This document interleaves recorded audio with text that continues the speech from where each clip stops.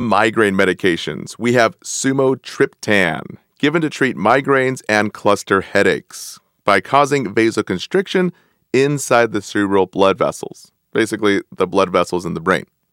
Now, you can probably already guess that vasoconstricting in the brain vessels can cause some serious dangerous situations. So, with any drug, we always ask ourselves, what's the worst case scenario? Or basically, what kills this patient first? In this case, we're already thinking a clot in the brain, aka a stroke, or even a clot in the heart, since it can cause vasoconstriction all over the body. So the big contraindication with sumatriptan is we can't give it to patients with CAD, that coronary artery disease, with already narrowed heart vessels. And we can't give it to uncontrolled hypertension due to the vasoconstriction properties. This could cause hypertension crisis, angina, and even an MI. Now, the key point to write down is we screen for history of uncontrolled hypertension, and we have to report it to the provider.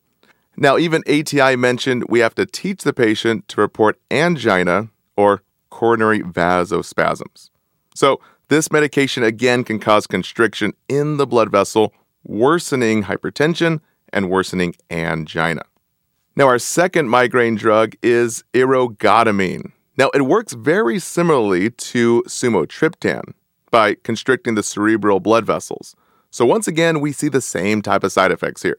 So ATI mentioned the indication is for migraine headaches, and we teach the patient to take one tablet immediately at the onset of headaches.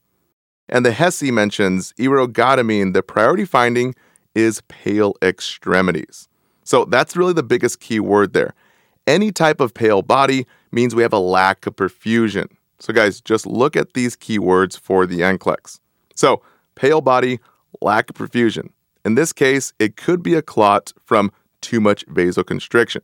So we have to instruct the patient to go seek medical attention immediately based on this finding.